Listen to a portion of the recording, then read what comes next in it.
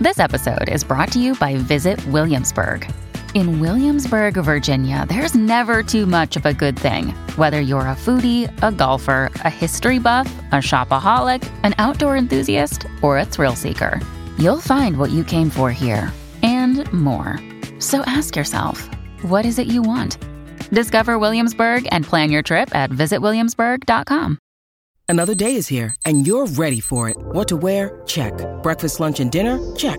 Planning for what's next and how to save for it? That's where Bank of America can help. For your financial to-dos, Bank of America has experts ready to help get you closer to your goals. Get started at one of our local financial centers or 24/7 in our mobile banking app. Find a location near you at bankofamerica.com/talktous. What would you like the power to do? Mobile banking requires downloading the app and is only available for select devices. Message and data rates may apply. Bank of America N.A., member FDIC. When you need mealtime inspiration, it's worth shopping Kroger, where you'll find over 30,000 mouth-watering choices that excite your inner foodie. And no matter what tasty choice you make, you'll enjoy our everyday low prices, plus extra ways to save, like digital coupons worth over $600 each week. You can also save up to $1 off per gallon at the pump with fuel points. More savings and more inspiring flavors make shopping Kroger worth it every time. Kroger, fresh for everyone. Fuel restrictions apply. You're listening to this week's excerpt from the Dear Prudence podcast. To get the full-length members-only version every week, join Slate Plus at slate.com/prudypod. Dear Prudence. Dear Prudence. Dear Prudence. Dear Prudence. Dear Prudence. Dear Prudence. Dear Prudy, do you think that I should contact him again? Help. Help. Thanks. Thanks. Thank you.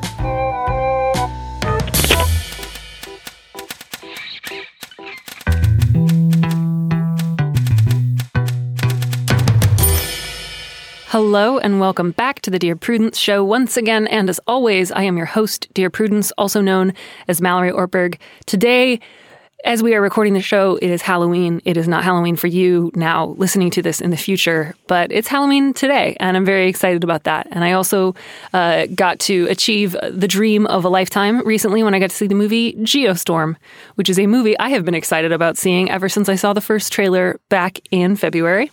It is a movie about a geostorm. And it is a movie that says the word geostorm exactly as many times as you hope that it would.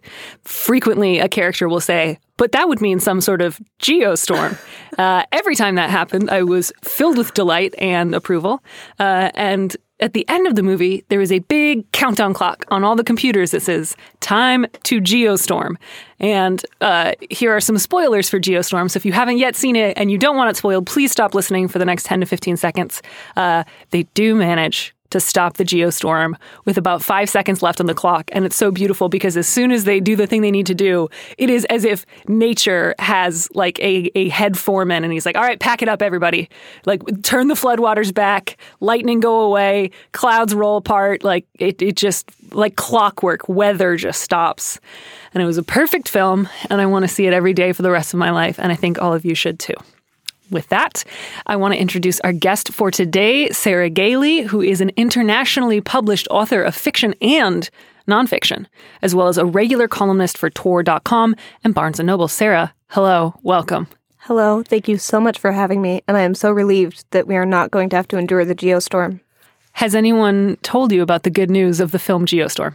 Have you accepted it into your heart? I have accepted it into my heart. I repent my previous non-understanding of Geostorm, and I am prepared to do the good hard work of telling everyone I know that same good news. It is brought to you by, I believe, the assistant director for 2012 and The Day After Tomorrow. Thank God. Which are two other excellent, very silly movies completely about, flawless.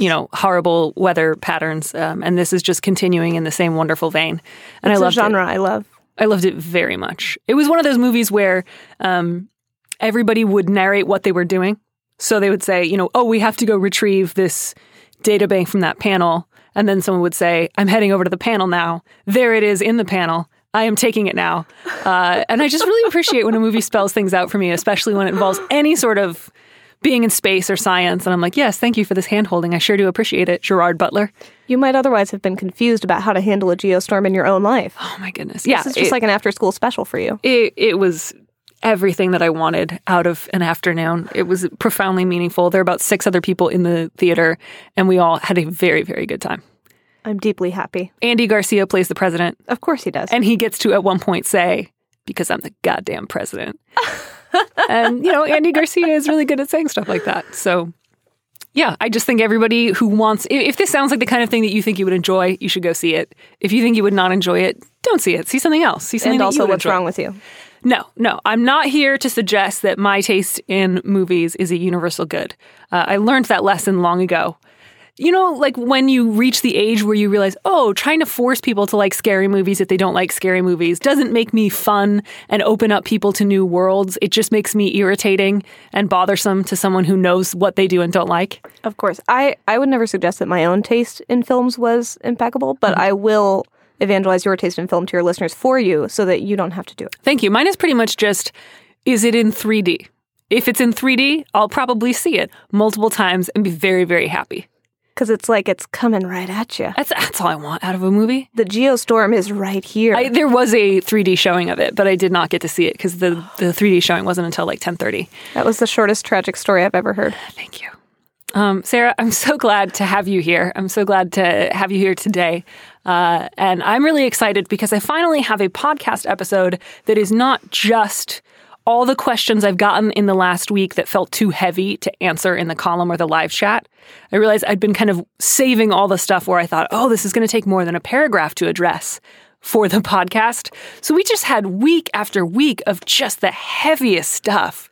I was getting to a point where like I was weeping on the air, just realizing this is a lot. So I'm very excited because today, obviously, these are all real problems facing real people. I don't mean to suggest that they are unimportant, but it's not quite the same like brutal, relentless sense of helplessness that has characterized some recent episodes. So I'm really excited to just offer rulings on like how communal laundry should be handled and how to negotiate salary. I'm glad to turn this corner with you. I really am too. Thank you. All right. So the first letter, the subject line is, just want to get my clothes dry. And it's about the sort of eternal question of how do you handle having a couple of dryers in a big apartment complex?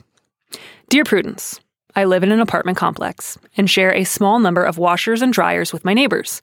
I believe that it is acceptable to remove a neighbor's clothes from the dryer when you need it, as long as the clothes are already dry, of course, and after a reasonable amount of time has elapsed. My question is it more polite to fold the laundry I remove or simply to touch it as little as possible? I can see an argument for folding, but I might do it wrong. And frankly, I would feel weird if I knew my neighbors were handling my things more than was strictly necessary. Have you ever lived in an apartment complex with shared washers and dryers? Oh boy, have I. How did that go for you? Was there a policy? There was no policy. So just a free-for-all? People can't handle that kind of power. No, and the washer and dryer were at the top of 4 flights of stairs, which is criminal, and the entire building should be arrested. Even just the people who live there? No, just the building itself. Fair enough. Big handcuffs. And I encountered this same dilemma from the opposite side of the problem while living in that building, where there was a washer breakdown situation, and my clothes had to stay in the washer because they already had all like detergent and stuff on them. Right. And my landlord got the washer fixed and then decided to finish doing my laundry for me and folded it. How did that feel? Little weird when I saw that he had folded all my underwear into tiny rectangles. Yeah, I feel weird just listening to that sentence. I definitely feel for you, letter writer. I feel like it is very much incumbent upon the landlord or the superintendent to like throw up a whiteboard in the laundry room and that just says, like put a little sign next to it that's like you have, 20 minutes, 30 minutes to grab your laundry out of the dryer. You can, the last time that I lived in an apartment complex, there was a little whiteboard and you would write down your apartment number as well as which washer or dryer you were using so that if for some reason you got distracted and somebody needed it, they could come up and knock on your door and let you know. That's genius. It was a great system because generally I would try to move my stuff through pretty quickly, but every once in a while I don't know, get a phone call or an email get pulled away and somebody would just be like, hey, your stuff's ready. And that was very helpful. And then there was a table underneath it where you could throw somebody's stuff if they weren't around when you knocked. See, that's brilliant. I think the laundry rules and a clear understanding of them, that's what separates us from the animals. Oh, man. Yeah. That is actually the theme of the book, The Island of Dr. Moreau. I've heard that. It is about laundry. Yeah. But yeah, so I would say, like, big picture, get in touch with your landlord or super and ask them to put up a sign with like some sort of policy everyone can agree on that's reasonable. But in the meantime, you don't have to fold your neighbor's laundry. That is, it's not even above and beyond. It's too much. Yeah, I would strongly advise against folding any stranger's clothing, whether you live with them in the building or not. Yeah. No, I think your instinct that I'd feel weird if someone did it to me is a good one. And if it's been, longer than 15 minutes, go for it. Yeah. Pull their stuff out. Don't dump it on the floor. Hopefully there's some sort of surface you can put things on. And yeah, go ahead and do it. And then in your turn, make sure that you are around when your stuff is done in the dryer. Mm-hmm. Good policy. Man, I'm very glad I no longer live in an apartment with a shared washer dryer. I just moved from my house into an apartment that has a washer and dryer in the unit. That's the dream. I know. My God. I'm so happy. Oh, you have truly ascended. All right. Well, given that you are now just like above the rest of us, would you please read this next letter? I'd love to. When to object. Dear Prudence, my younger sister recently announced she is engaged to her boyfriend of roughly 3 years. They are both 24 and met in college. Although I consider them a little young to get married, this is not my issue. I don't like her fiancé, although I've never expressed this openly. He is financially irresponsible, has so many traffic violations that he's facing jail time, and often excludes her socially. He doesn't invite her out with friends. He doesn't invite her to his family home for holidays. I recently found out that after graduating college, my parents paid their rent for 9 months to help them get on their feet. And my sister's boyfriend has never acknowledged this or thanked them. I find him emotionally immature, and I believe he takes advantage of my sister's generosity. Neither of them have stable employment. I am 7 years older than my sister, so we haven't always been close. I moved after graduating high school, and since we've lived in different states. For the first time in many years, we lived near each other.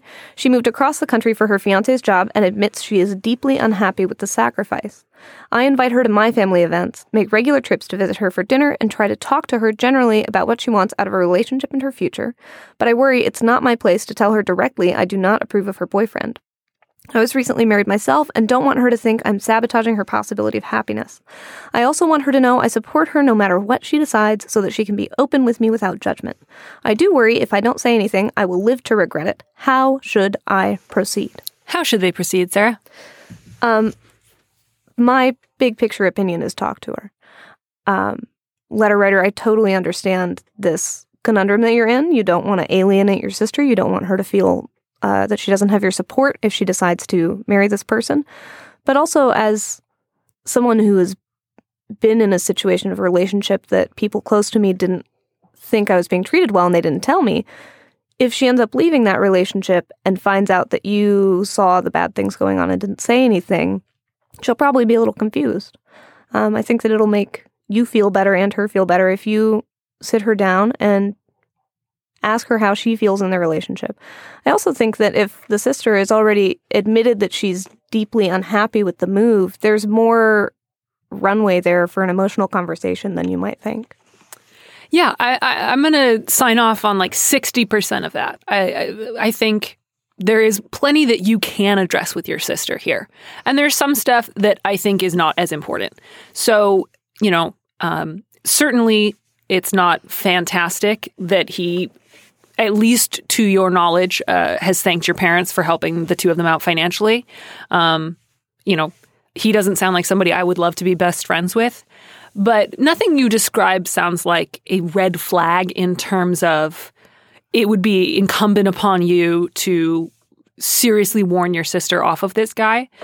So I think the stuff about I just don't like him, you don't have to marry him. You don't have to be financially stable to get married. It doesn't sound like that's going to be an easy aspect of their marriage, certainly. But I think, he has a lot of traffic tickets. He's financially irresponsible. You can certainly talk to her about how the two of them handle their money situation. And if she seems open to suggestions on how to save or whatever better, that's great. But I don't think that reaches the level of, I don't think you should marry him because he gets a lot of traffic tickets. Yeah, the thing that stuck out to me in this was I find him emotionally immature, and I believe he takes advantage of my sister's generosity. That sounds to me like the big red flag that I would want to talk to someone about. And again, sitting down with someone and saying, hey, I hate your fiance, don't marry him. Probably not a great approach. Right. But, she's already shared with you that she's unhappy. And you say that you haven't historically been tremendously close, but it does sound like the two of you have gotten to know one another better over the last year or two. Mm-hmm. And so I think you absolutely do. I think the way to phrase it is not, I don't like this guy and I think you shouldn't marry him, but to say, hey, how are you doing? You mentioned that you're really unhappy with the move. How are you feeling? Do you feel connected? Do you feel like you guys have a good strategy for building a life together? What's going on with you?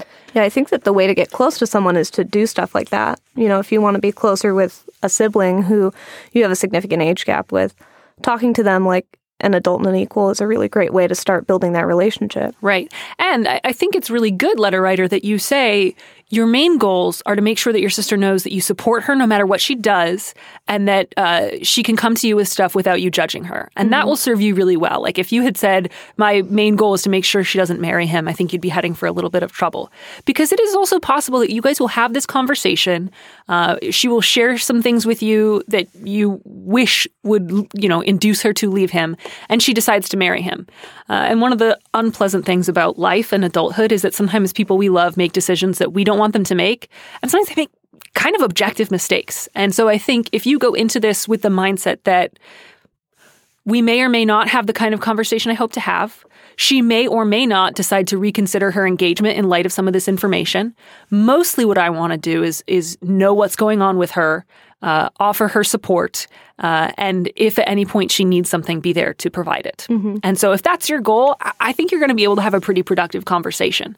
And if she does end up marrying him and it doesn't work out, you can be there for her in that. And It also may be that they get married and have some financial troubles and they have to navigate their interpersonal dynamics and she has to stand up for herself a little bit more and he has to grow up a little bit.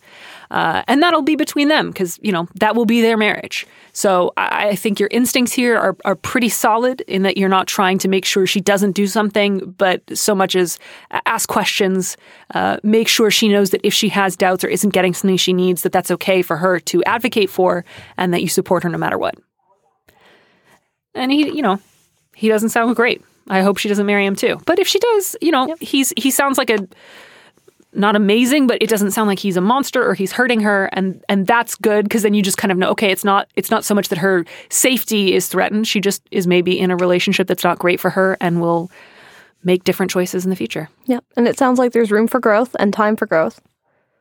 Yeah. And you can be supportive of that too. Yeah. And I think you're right that you say, I don't think it's my place to tell her directly that I don't approve of him. And that's true, especially because they've been together for 3 years. And so presumably you've been thinking this about him for a while. So I think it is better to start bringing stuff up before the wedding.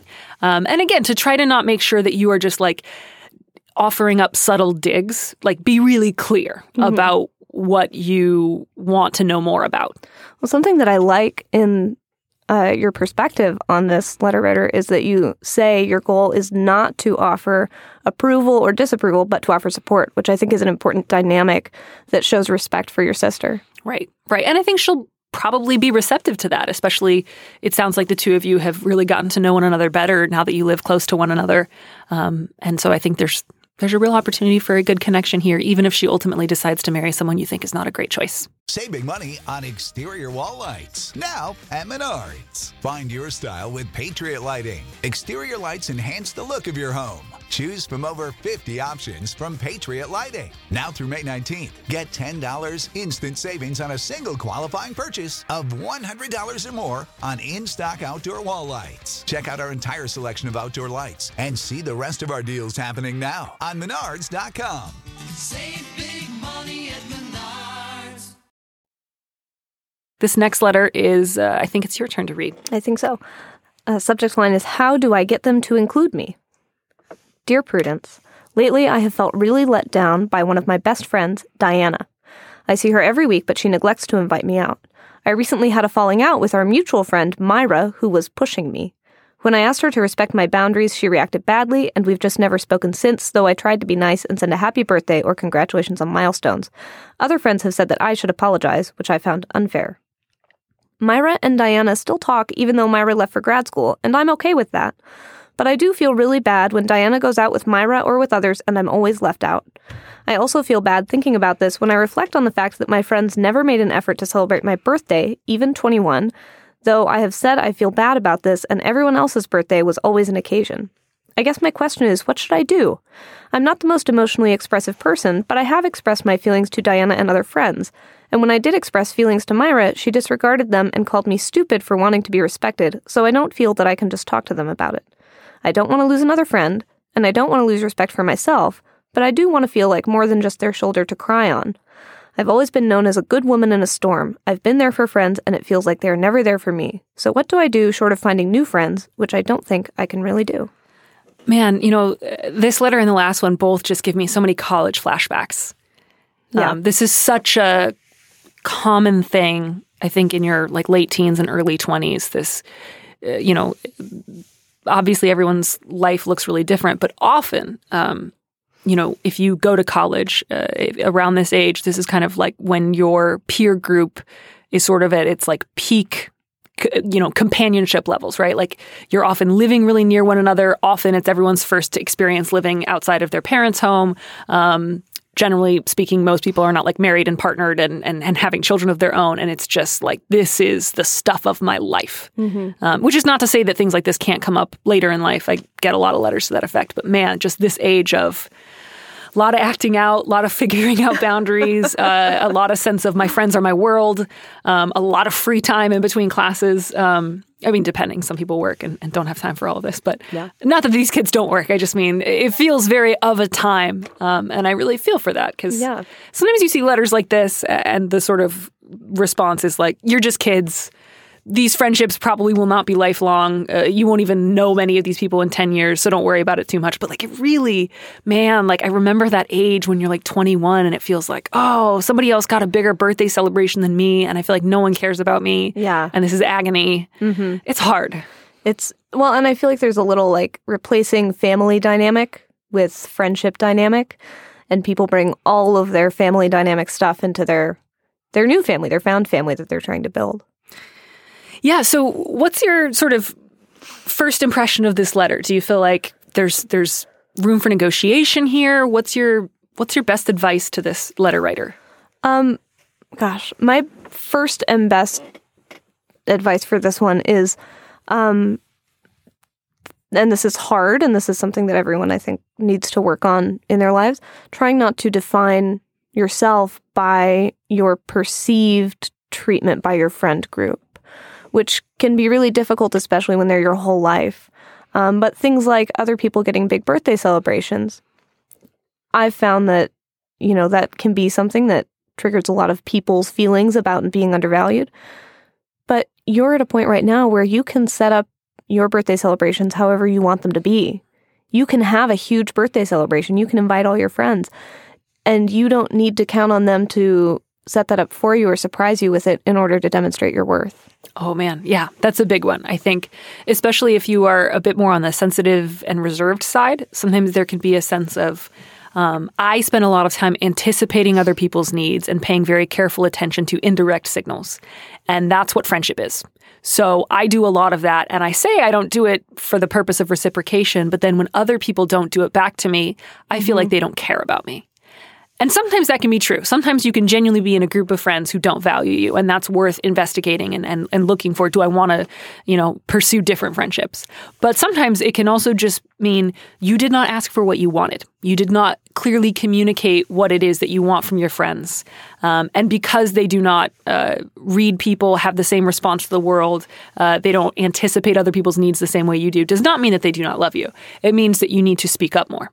So it seems like there's a little bit of that at play. And then it also seems possible that this is a friend group that has kind of clearly communicated what they expect from you. So I don't think it's all one or the other, right? Because I don't know exactly what happened between you and Myra. I don't know what boundaries she pushed. I don't know how you expressed yourself to her. It's a little unclear. But your friends have made it clear that they think you should apologize.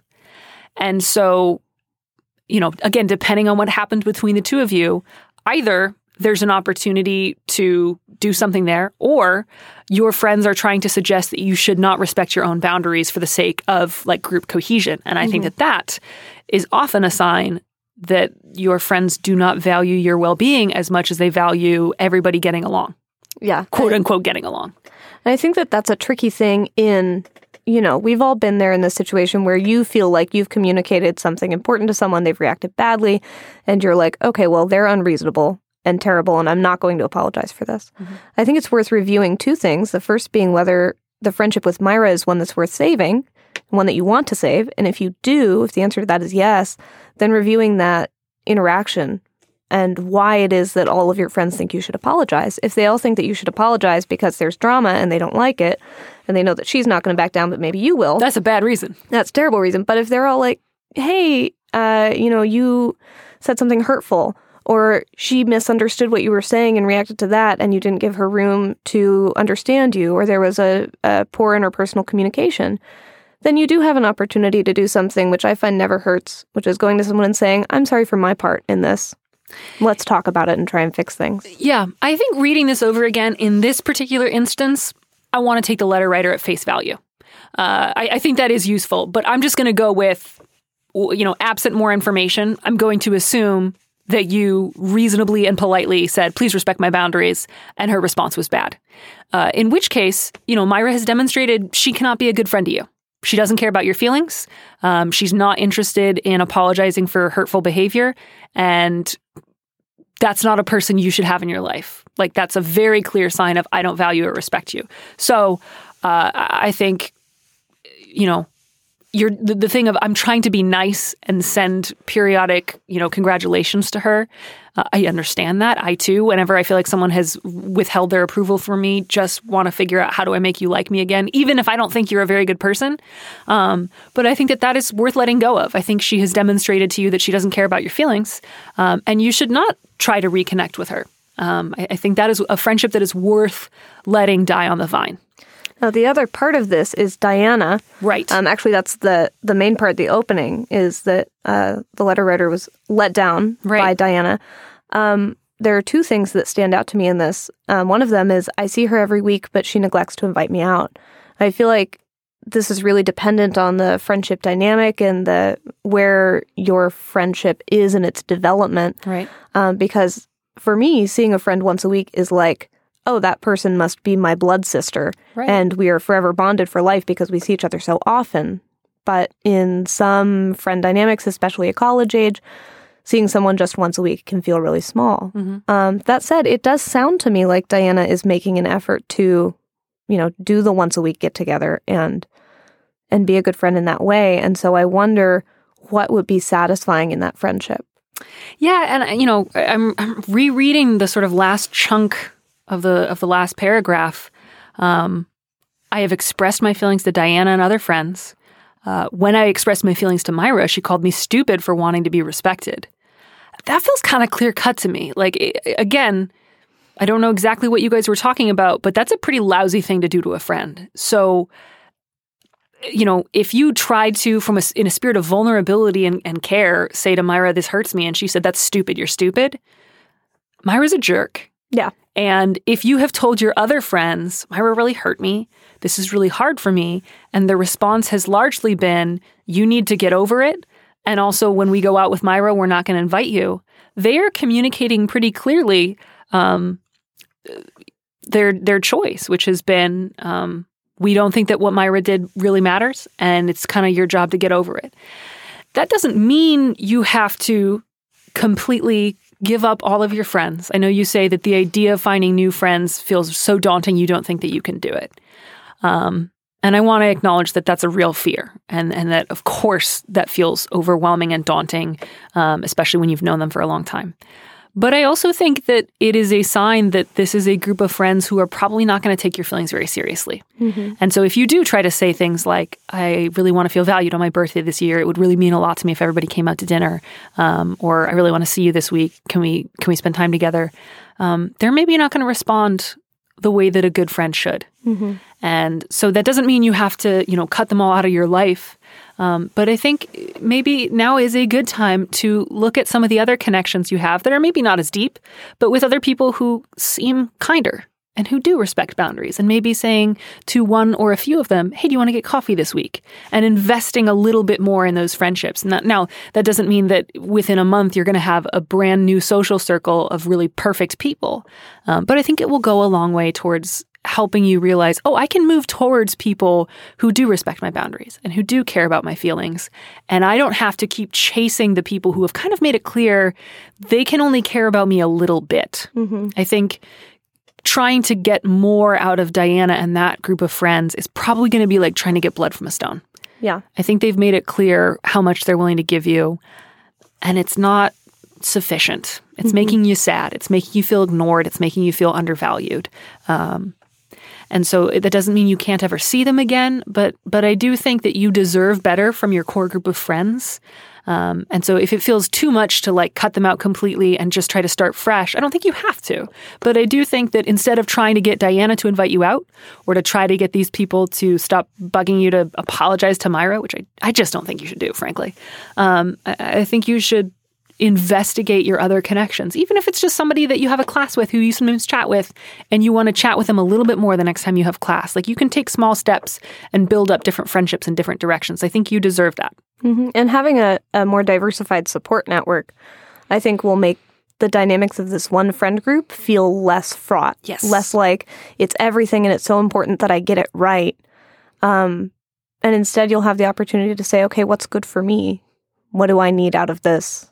And how can I be the best person that I can in this dynamic? Yep. And you know what? I'm going to plug therapy one more time, especially because that last sentence, I've been there for friends and it feels like they are never there for me. That's a big statement. And that either means that you have had really thoughtless, uncaring friends, or you have failed to communicate your needs, or a combination of the two. And there's something you can do about that. And I don't say that as in it's all your fault, you're a bad person. You know, this letter writer is in such a different category from like the sister from the previous letter. Like, I don't mean to say you're doing friendship wrong and it's all your fault that you're not getting what you need from friends. What I mean is, I think that there are patterns that you could investigate in therapy that you could change and that would result in finding out sooner whether or not you are friends with someone who is trustworthy, who cares about you, who wants you to feel good. And so I think that is a dynamic that you can identify, name, kind of figure out some of the roots and try to change. And I think therapy would be really helpful, especially if you look for a therapist who kind of specializes in found family, friendship dynamics. And if you say, look, here's my pattern. I give a lot to my friends. I don't get a lot in return. I will think I am communicating very clearly what I need. Other people don't seem to pick up on that. I don't know if it's a combination of I'm not being as clear as I think I am, or I seek out people who don't respect boundaries. I want to learn more about this, and I want it to look different. I don't want to keep running into this pattern again and again. And I think therapy will really help with that. And if nothing else, it will be an hour a week where you can talk with someone confidentially and their sole focus is on helping you. Yeah, I will 100% co-sign every single plug for therapy. Which neatly leads us into the next letter, which is actually kind of about a therapist who is maybe not so great. Because I also want to point out that not all therapists are great. Not all therapists are going to be right for you, and not all therapists are good at their jobs.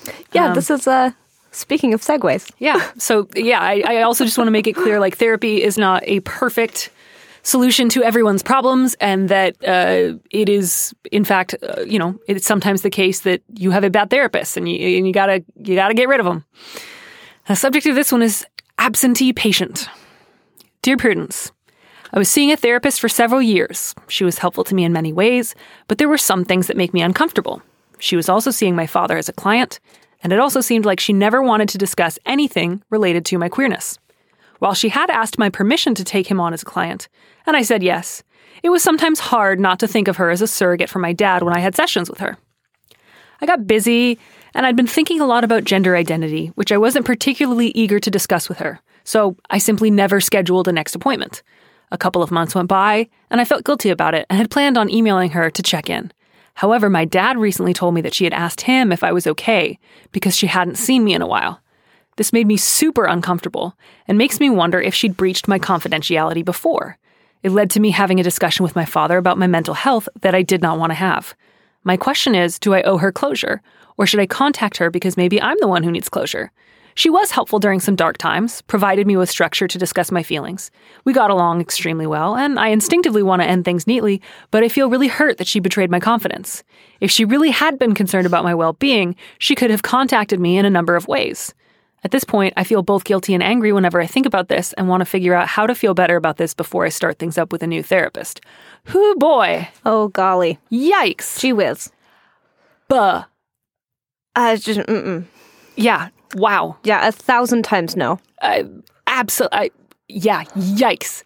This therapist. Capital Y-I-K-E-S, yikes. I am kind of surprised. I mean, it's one thing if someone is a specifically focused on like marriage and family therapist who sees members of a family together and or separately, and it's kind of understood that you're there totally its own thing to work together versus just being an individual counselor.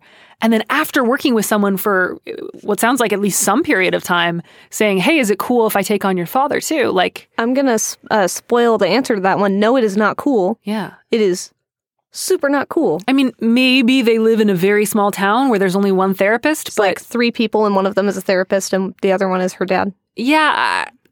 Yeah. No. Yeah. That's not rad. Gosh.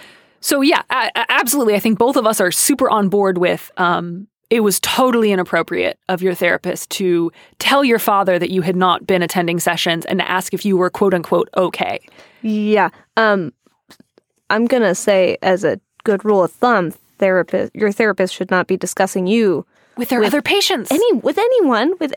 Well, I mean, other like than you. Colleagues in a professional setting, keeping you anonymous, fine. Yeah. But yikes. Yeah, yikes is the best response. Yeah, so no, you are super, super right to be hurt and to feel betrayed and upset. So I'm so glad that you're already clear. I need a new therapist.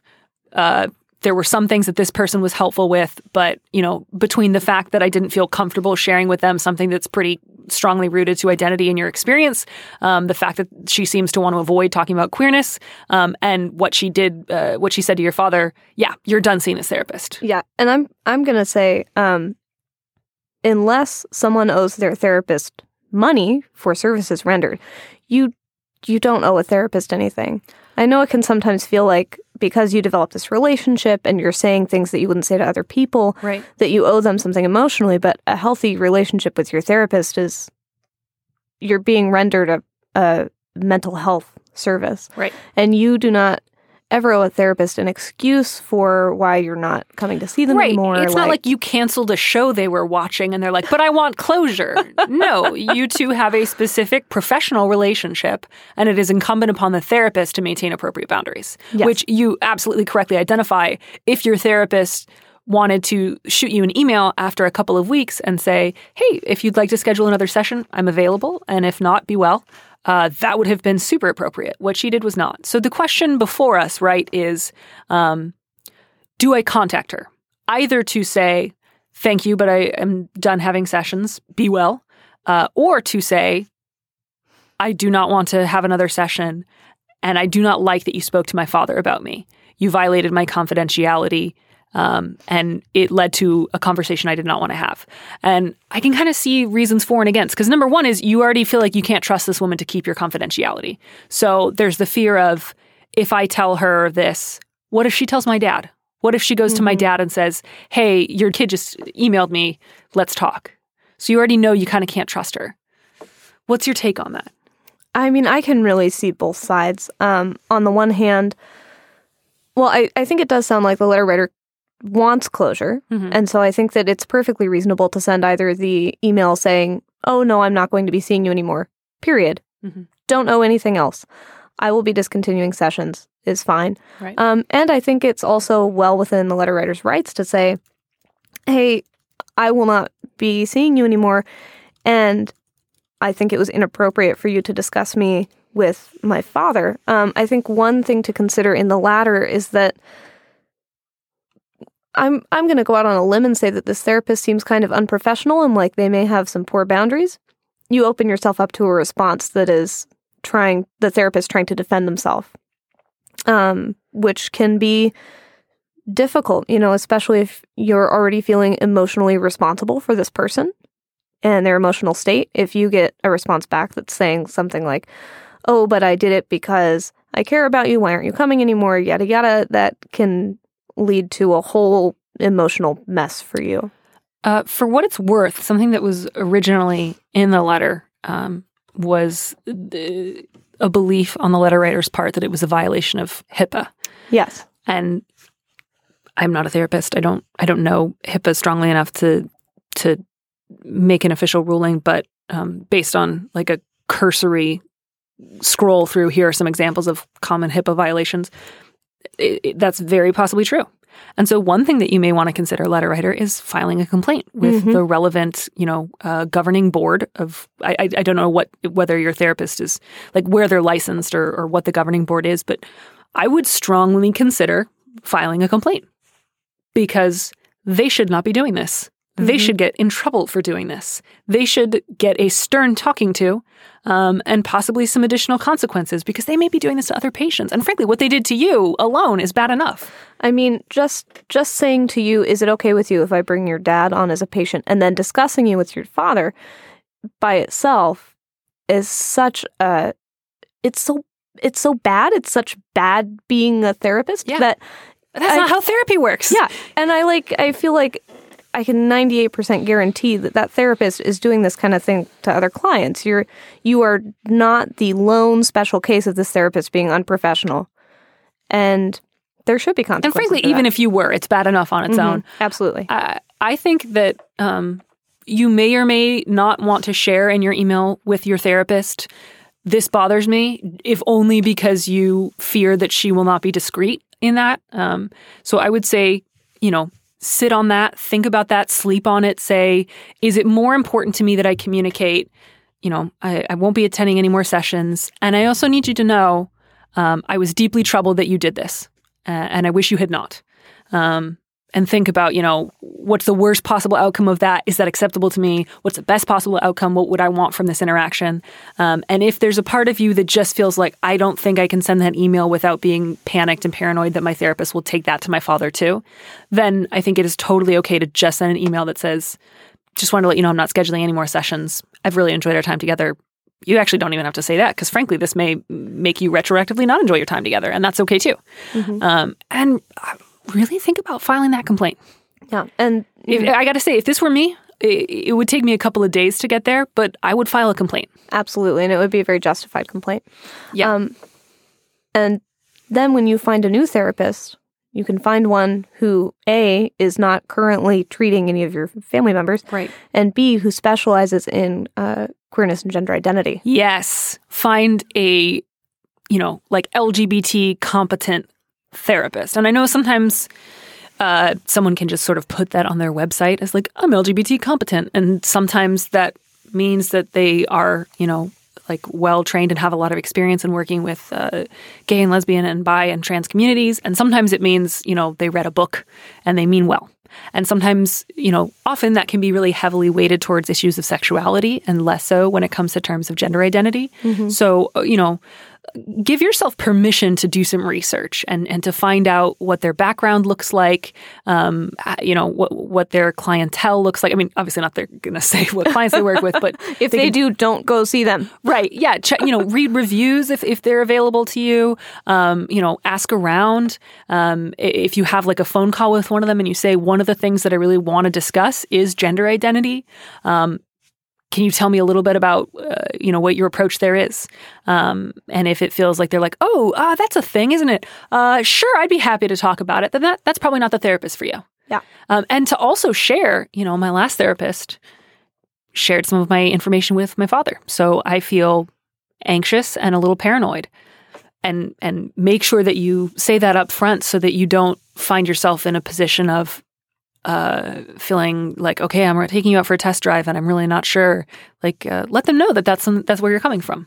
And a good rule of thumb that I follow when looking for a therapist is that in our first phone call or consultation, they should explicitly tell me, here are my confidentiality rules, and they should have like cast iron confidentiality stuff that they want to make sure that I know about. If your therapist doesn't do that, then it might not be the first thing on their mind. And then you may run into this situation again. God, I hope not. I really hope not, because I'm just so sorry. I mean, part of the reason that therapy is helpful is because people understand there is a very clear set of guidelines for how this relationship is to be conducted. And it should not blur into other relationships or triangulating my relationships with my family members. This is between the two of us. I can trust this person to keep the incredibly intimate and vulnerable things I share with them when we meet professional and keep that shit to themselves. Yeah, it just makes my heart hurt that the letter writer had to have a conversation about mental health with their father. Yeah. That they weren't ready to have. That's so unacceptable that their therapist would put them in that situation. Yeah, that was really messed up. And I hope you file that complaint. Yes. And just good luck. I hope you find somebody who's just better. I just hope you find a better therapist because you deserve one. A super great one. I'm glad you got some good stuff out of this person. But boy, howdy, was that... What a way to go out, you know? Yeah, That's one of those things that just kind of retroactively paints the whole thing in a really different light. Yeah, I want to encourage you, letter writer, to not feel like you have to discard the good work that you did and the good things you got out of this. Right. Sometimes you need a different therapist for a different stage in your life. And boy, right now, do you need a different therapist. Yeah, and you deserve it. And good luck. Figuring out gender identity stuff is really hard. And I'm just really happy to hear that you're kind of letting yourself start to explore that. That's just beautiful and wonderful and vocational and profound and meaningful. And I wish you all the best in that journey. Last one is about negotiation and numbers and math. Oh my gosh. I'm very jazzed. And I believe it is your turn to read. All right, subject line, what's a midpoint? Dear Prudence, I'm interviewing for a position, and I'm confident I'll be invited to the final round. The posted range was wide. Let's say something like $45,000 to $77,000. I was looking for something around $67,000. Today, the hiring manager emailed me saying they wanted to follow up with some info about salary. Then they went to point me to the posted range, saying that the salary will fall close to the midpoint of that range, in this example, around $61,000. On the one hand, I appreciate this information, and if they weren't going to invite me to the last round, why would they have written to share this? But at the same time, it comes across as a preemptive negotiating tactic from them, almost like a bait and switch. Is $67,000 the number I want, close to the midpoint? How should I respond, if at all, without sounding presumptuous? What's your read on this? So I, full disclosure, worked in HR for a long time. Oh my God, I should have saved so many more HR questions for you. Shoot. You told me that, in fact, in one of our emails. And I was like, I'm going to save a bunch of HR emails for this. And I did not. And I love telling people HR secrets. It's like one of my favorite things to do. Okay, after we address this letter, please give us like your top 5 secrets. Oh, I absolutely for the will. outro. Okay, continue. Sorry. Okay, so my take on this, first of all, from a negotiating perspective, is that you don't have to say anything in response to anything about salary until you get into the interview and preferably you get a job offer. Yeah. You don't have to do anything. The hiring manager may well just be trying to set appropriate expectations so that they don't waste your time, so that you don't walk in there and say, okay, I'm here and I want $1 million and I'm not going to do anything for less than that. Well, which frankly, what are you doing interviewing for a job where the ceiling is $77,000? Yeah. If you needed $1 million. Well, that would be kind of a stumbling block. Right. But yeah, you don't need to respond to that salary information at all. You can pretend that you just didn't see it. If you have to respond because there's other context in the email you need to respond to. just say thanks for letting me know. Yeah. Yeah, no, I mean, I think it's fine to respond just to let them know you're not ignoring them, but just say, thanks for letting me know. Looking forward to talking more. Yeah. That's it. I'll look forward to discussing this in person in my in-person interview where you will offer me the job for $1 million. Yeah. And, it is a preemptive negotiating tactic, which is not to say that it is necessarily suspect. It may very well be they've recently had like a budget review and that's the amount they're really hoping to go for. It is within the range that they posted. And obviously they weren't going to offer you between $45,000 and $77,000. Like at some point they were going to try to land on a number. But yeah, absolutely. You're right there. I wouldn't worry too much that, the midpoint of the range is about $6,000 $1,000 below what you were thinking. It's certainly not as if you were thinking 77,000. I think 67,000 is not so far off that, let's say you get, focus first on deciding whether or not this is a job that you actually want, if you think you would enjoy working there, and they think that you would be a good candidate. When you get to the point where you guys are talking numbers, absolutely, you can still ask for 67,000. Of course you can. Frankly, ask for a little bit more so that when you two try to meet in the middle, you get closer to the number that you really want. It is not forbidden for you to say a higher number. These numbers are still on the table. They're not saying we're not going to offer. I think sometimes the fear is if I say a number that's on a higher end, they may not offer me the job as a result. And I really don't, again, unless you're coming in, hot and saying, I need $250,000 or I'm walking, motherfuckers. Which is a great way to interview, by the way. It is not. The worst you will hear from that is, we can't do that. Yeah. Not, oh, you know what, now that you say that, you seem really high maintenance and we don't want you working here.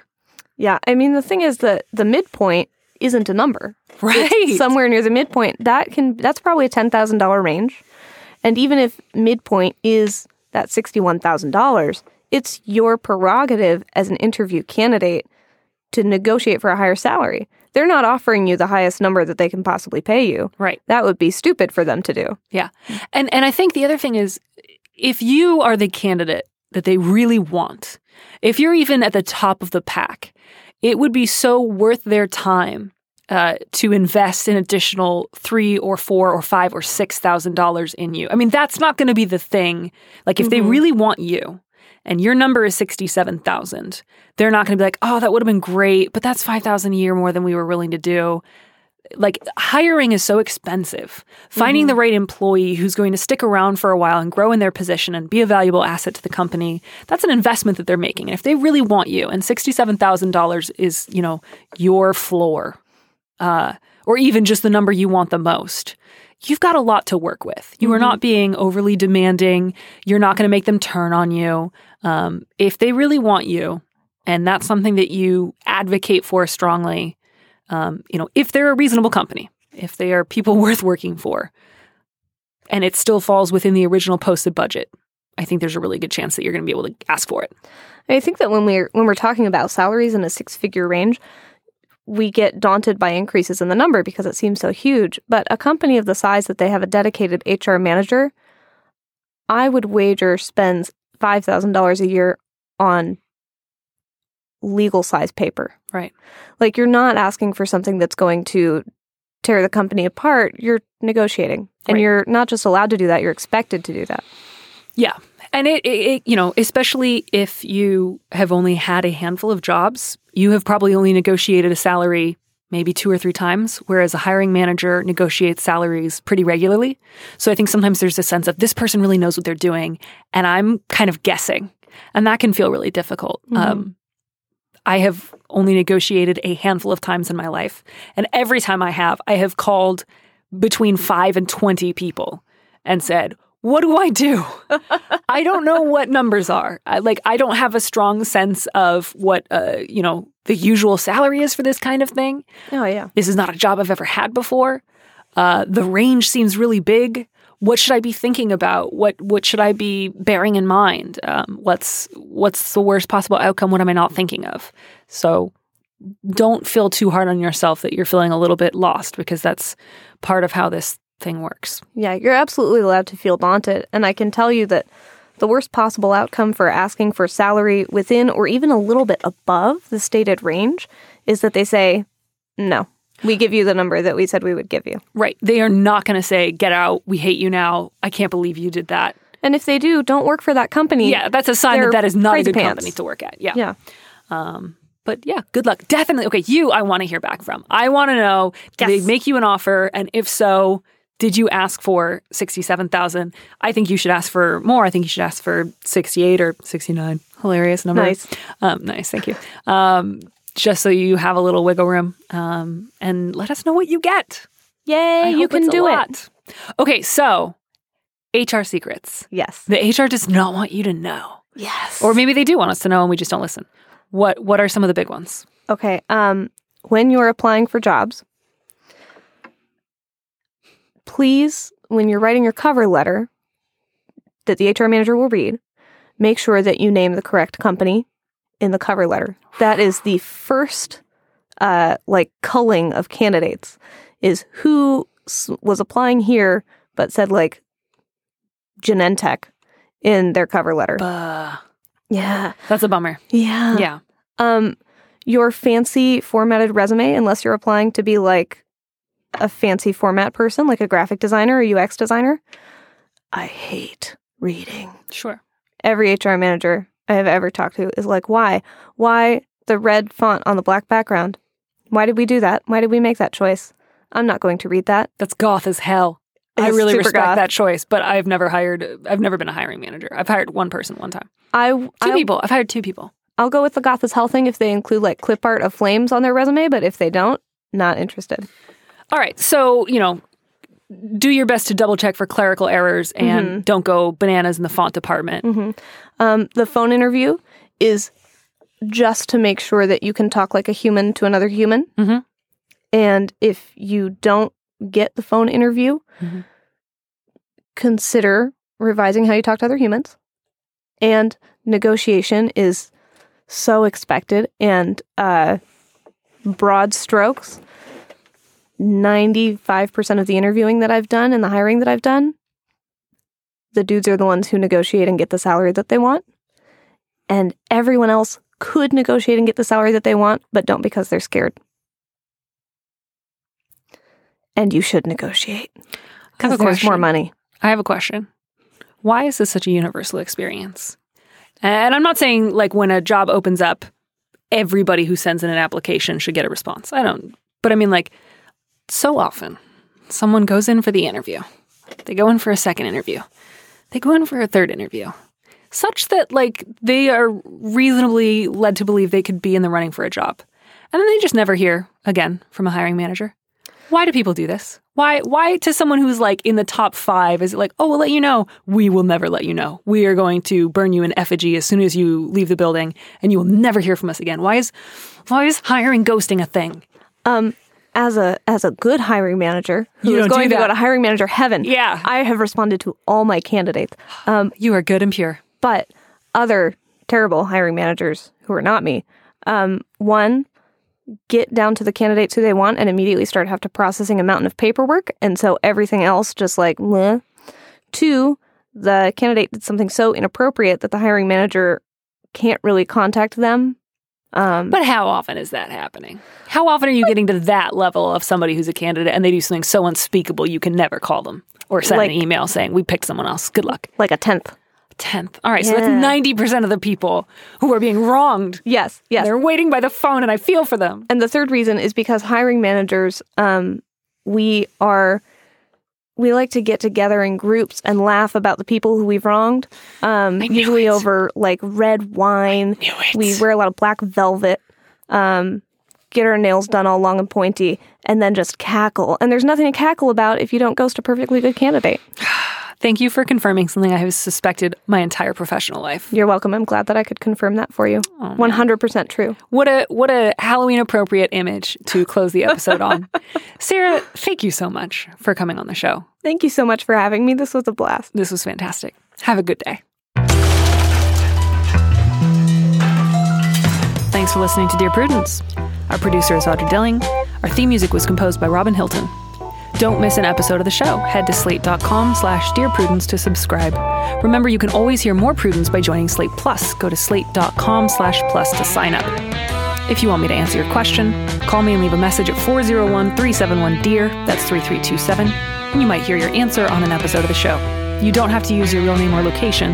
And at your request, we can even alter the sound of your voice. Keep it short, 30 seconds, a minute tops. If you're looking for more great podcasts from Slate, check out Amicus, a show about the law and the 9 Supreme Court justices who get to interpret it for the rest of America. Get it wherever you get your podcasts.